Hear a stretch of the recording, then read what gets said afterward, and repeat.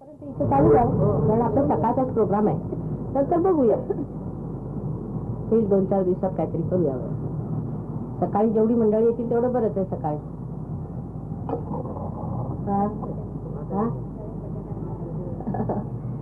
जोडे मारा जोडे. नहीं, I will tell you in Hindi today. हाँ?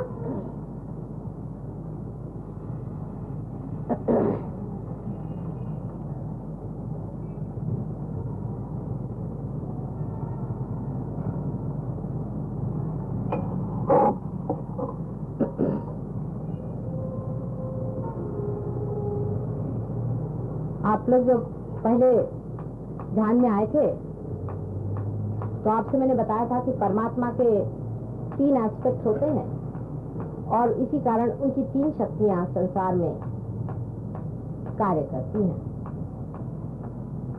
पहली शक्ति का नाम महालक्ष्मी, दूसरी का महासरस्वती, तीसरी का महाकाली. उसमें से महाकाली की शक्ति हर एक जड़ जीव, हर एक पदार्थ में प्रणव रूप से रहती है. प्रणव रूप से रहती है माने जिसे हम अभी वाइब्रेशंस कह रहे हैं, जो आपके हाथ से निकले हैं, इसी रूप से रहती, जो सिर्फ मनुष्य के हृदय में और प्राणी मात्र के हृदय में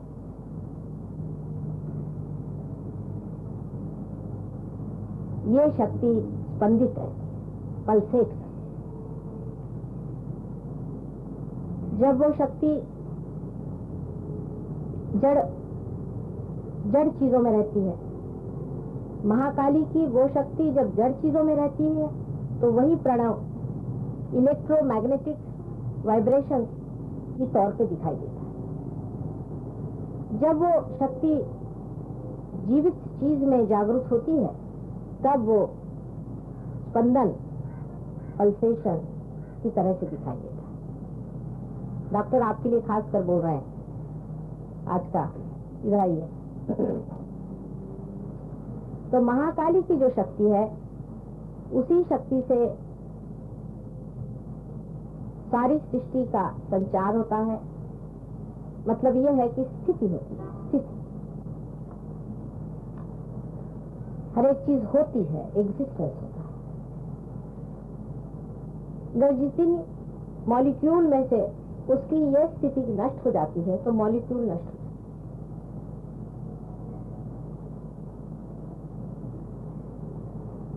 और इसी शक्ति का उपयोग एटॉमिक एनर्जी और हाइड्रोजन बॉम्ब आदि के लिए होता है. यह शक्ति जब उल्टी तरफ से घुमा दी जाती है तब बड़ी विनाशकारी है और सारे संसार का नाश इस शक्ति से हो सकता है, जैसे कि इसका सृजन भी हो सकता है. ये दोनों ही कार्य कर सकते हैं क्योंकि ये शक्ति साक्षी स्वरूपत्व को पाई हुई होती है. इस शक्ति से परमात्मा सृष्टि की सारी रचना देखते रहते हैं, उसका कार्य देखते रहते हैं. आदिशक्ति की यानी प्रकृति आदिशक्ति की इस शक्ति को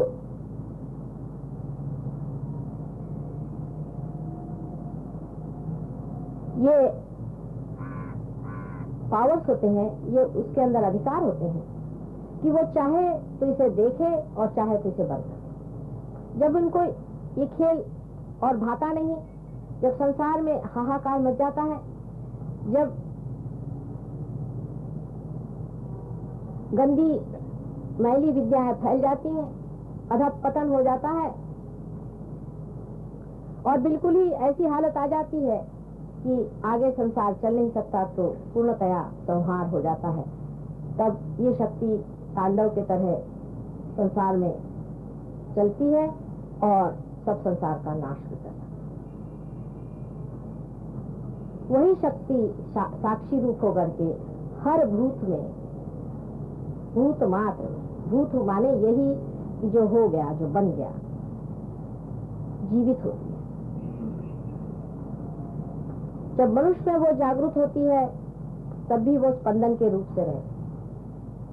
ये उसकी पहली शक्ति. मानव के अंदर भी ये शक्ति सिंपैथेटिक नर्वस सिस्टम की एक साइड होती है, जिसको कि आप कहिए left side of sympathetic nervous. उसके हृदय में मनुष्य के हृदय में ही शिव का स्थान है, जहां से वो सारे संसार के साक्षी, उसमें ये शक्ति विचरित होती है, वहीं से कार्य प्रवण होता है।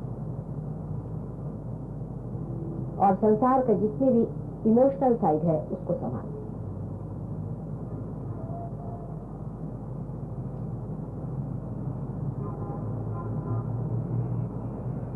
और यही प्रणव है जो हृदय में आकर के स्पंदित होता है।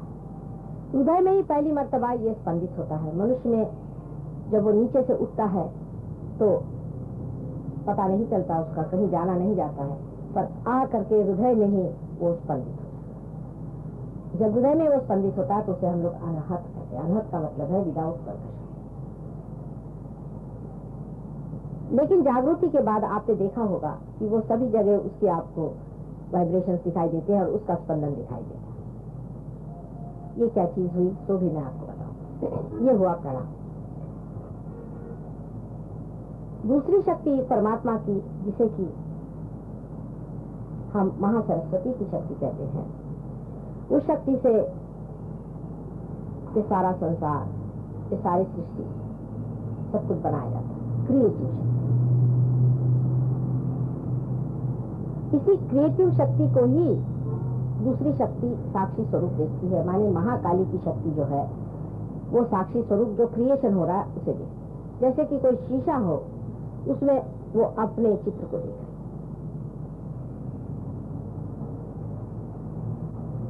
अब ऐसी ही चीजें बनने लग जाती हैं शरीर में, विराट के माने बड़े, ऐसे कहना चाहिए कि ग्रेट गॉड के बदन में ये सारी ही जितनी सृष्टि की रचना होती है वो सारी ही उसी के शरीर के अंदर ये शक्ति करती है, जिसे हम महासरस्वती की शक्ति कहते हैं। ये हमारे right side sympathetic nervous system में दिखाई देती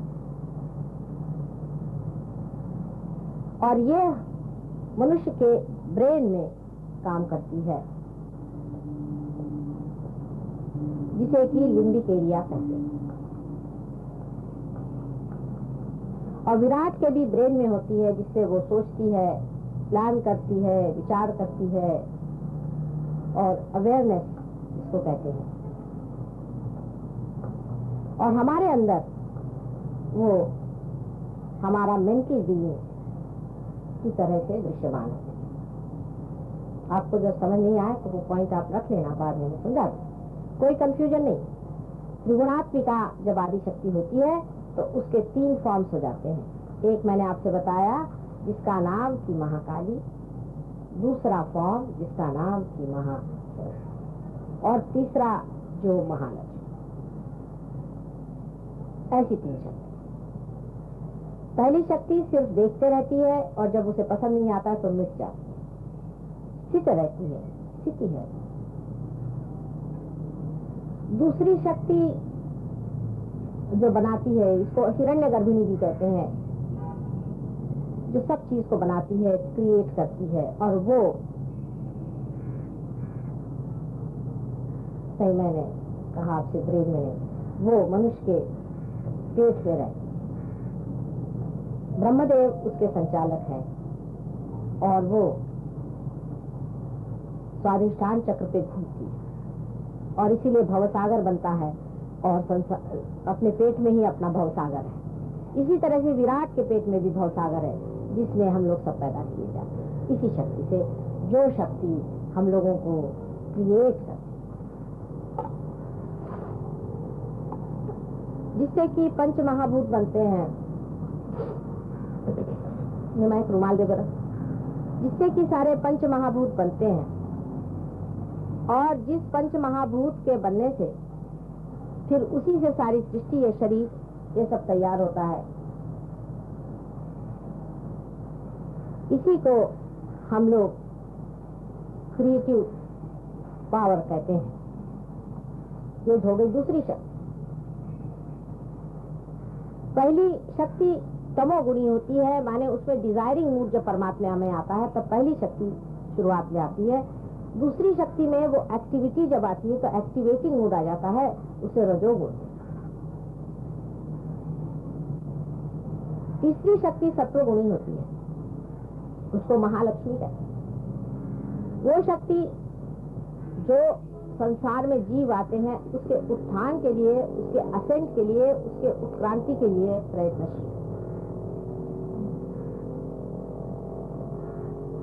तीसरी जो शक्ति है वो मनुष्य प्राणी तक उत्थान करने में स्वयं ही कार्य करती है और उसके बारे में कोई सी भी चेतना मनुष्य में नहीं रहती। यानी आप कैसे उत्थान होकर मनुष्य है, आपको उसकी खोज खबर नहीं रहती। आप मनुष्य ही पैदा होते हैं। आपसे पहले बंदर हुए तो बंदरों को ये पता नहीं कि मछली से बंदर कैसे, उनकी चेतना में ये कार्य नहीं। लेकिन मनुष्य से परे जब आपको जाना होता है तब तीनों ही शक्तियां मिल जाती हैं। आप गुणातीत में होते हैं। जब तीनों शक्तियां मिल जाती हैं तो तीनों गुण एक हो जाते हैं। मतलब यह है कि जब आपका ये आज्ञा चक्र छोड़ करके कुंडलिनी ऊपर चली जाती है तो इसी जगह तीनों गुण एक ही जगह से आते रहते हैं। वो तीनों यहाँ पर फर्क हो जाते हैं। वो जहाँ पर सबका रस एक है वहां पहुंच जाते हैं। इसलिए तीनों ही शक्तियां एक हो जाती हैं। ये शक्ति मनुष्य के अंदर में कुंडलिनी स्वरूपिणी आपके अंदर बैठी है और ये शक्ति संसार में अवतार कार्य है। इसी शक्ति के कारण अवतार संसार में आते हैं और बार बार आपके उत्थान में मदद करते हैं। इसीलिए सिर्फ यही शक्ति में इवोल्यूशन होता है और महालक्ष्मी के स्वरूप बदलते बदलते चले जाते हैं। जैसे महालक्ष्मी ही स्वयं गौरी स्वरूपा होती है जो कि कुंडलिनी के प्रतीक रूप है। उसके बाद में महालक्ष्मी ही आपके अंदर लक्ष्मी स्वरूपा होती है जो विष्णु जी की पावर है। वही सरस्वती स्वरूपा होती है जो ब्रह्मा जी की पावर है और वही आपके अंदर दुर्गा जी होती है, पार्वती जी होती है, सीता जी होती है।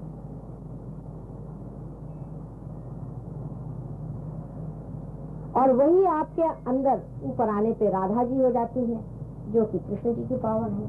और वही आपके आज्ञा चक्र पे आने पर मदर मेरी हो जाती है जो ईसा मसीह की मां। और वही फिर सबसे ऊपर जाने पर त्रिगुणात्मक हो जाती है जब वो एक सिर्फ आदिशक्ति मात्र है, उसके तीनों गुण एक में लुप्त हो जाते। इसी कारण जब आपका इवोल्यूशन होता है तब आपके अंदर अब सहयोग से जो हो रहा है कि आप उस त्रिगुण को पार करते हैं। त्रिगुण से आप एक आकार जब हो गए तो तीनों चीज आपके अंदर आ गई। माने क्या? आपके अंदर से प्रणव बहना शुरू हो गया। पहली चीज, इससे पहले कभी प्रणव बहा नहीं था।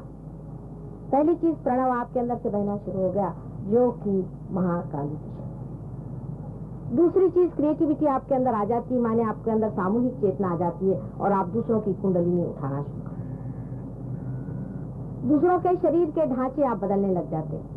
ये आपके अंदर में क्रिएटिविटी आ जाती है।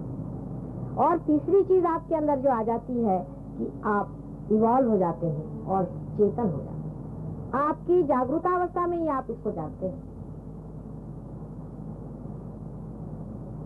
क्रिएटिव पावर से ही आप चेतन हैं। क्रिएटिव पावर आपके अंदर जो है उससे ही आप चेतन हैं और वो आपके अंदर में जागरूक हो जाती है। माने ये कि जब आप सहयोग से पार हो जाते हैं तब आपके अंदर तीनों ही शक्तियां एक साथ मिलकर के कोऑर्डिनेट हो जाती हैं, इंटीग्रेट हो जाती हैं और वो आपको दिखाई देती है कि एक तरफ से तो वाइब्रेशन निकल रहे हैं, दूसरा आपको चेतना आ जाती है कि हाँ मेरे अंदर कुछ हुआ, मेरी विचारता आ गई, ये हुआ वो हुआ। तो धीरे धीरे आपको पता होता है कि कुंडलिनी चढ़ रही है, कुंडलिनी गिर रही है, इसकी गिर गई, इसकी उड़ गई, इसके आ रहा है ठंडा गर्म, हाथ में ये क्या, उंगलियों में जलना वलना, ये सब चेतना ये भी आ गई, प्रणव आ गए, चेतना भी आ गई। और तीसरी चीज आपका इवोल्यूशन भी।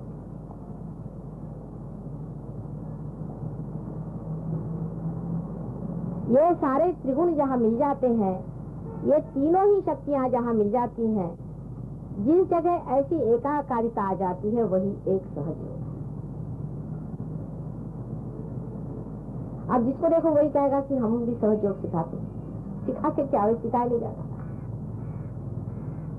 ये त्रिगुण की शक्ति जहाँ एक गुण में आ जाती है, जहाँ सब तीनों ही शक्तियां माने आपकी अवेयरनेस, चेतना आपके वाइब्रेशन दूसरी चीज, और तीसरी चीज आपका इवोल्यूशन या असेंट, तीनों एक जहां हो जाते हैं वहीं त्रिगुण खत्म होकर के आप एक ही हो जाते हैं, गुणातीत।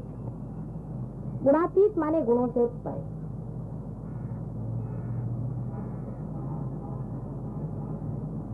तभी उसी को असेंट कहते हैं। यही असेंट है जिसके बारे में सब दुनिया में लोगों ने बात की है कि इस असेंट को पाना। आपके अंदर जो कुंडलिनी है वो भी उस अवतार को पहचानती है और इसीलिए वो ऊपर चढ़ती है, बगैर अवतार के वो ऊपर चढ़ने वाली नहीं।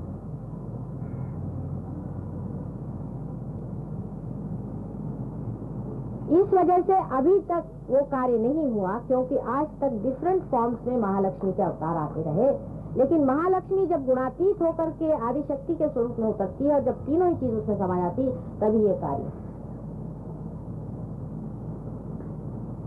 ये किसी कन्विक्शन से नहीं होने वाला, समझाने बुझाने से या किसी को एजुकेट करने से नहीं होने वाला। ये होता है तब होता है,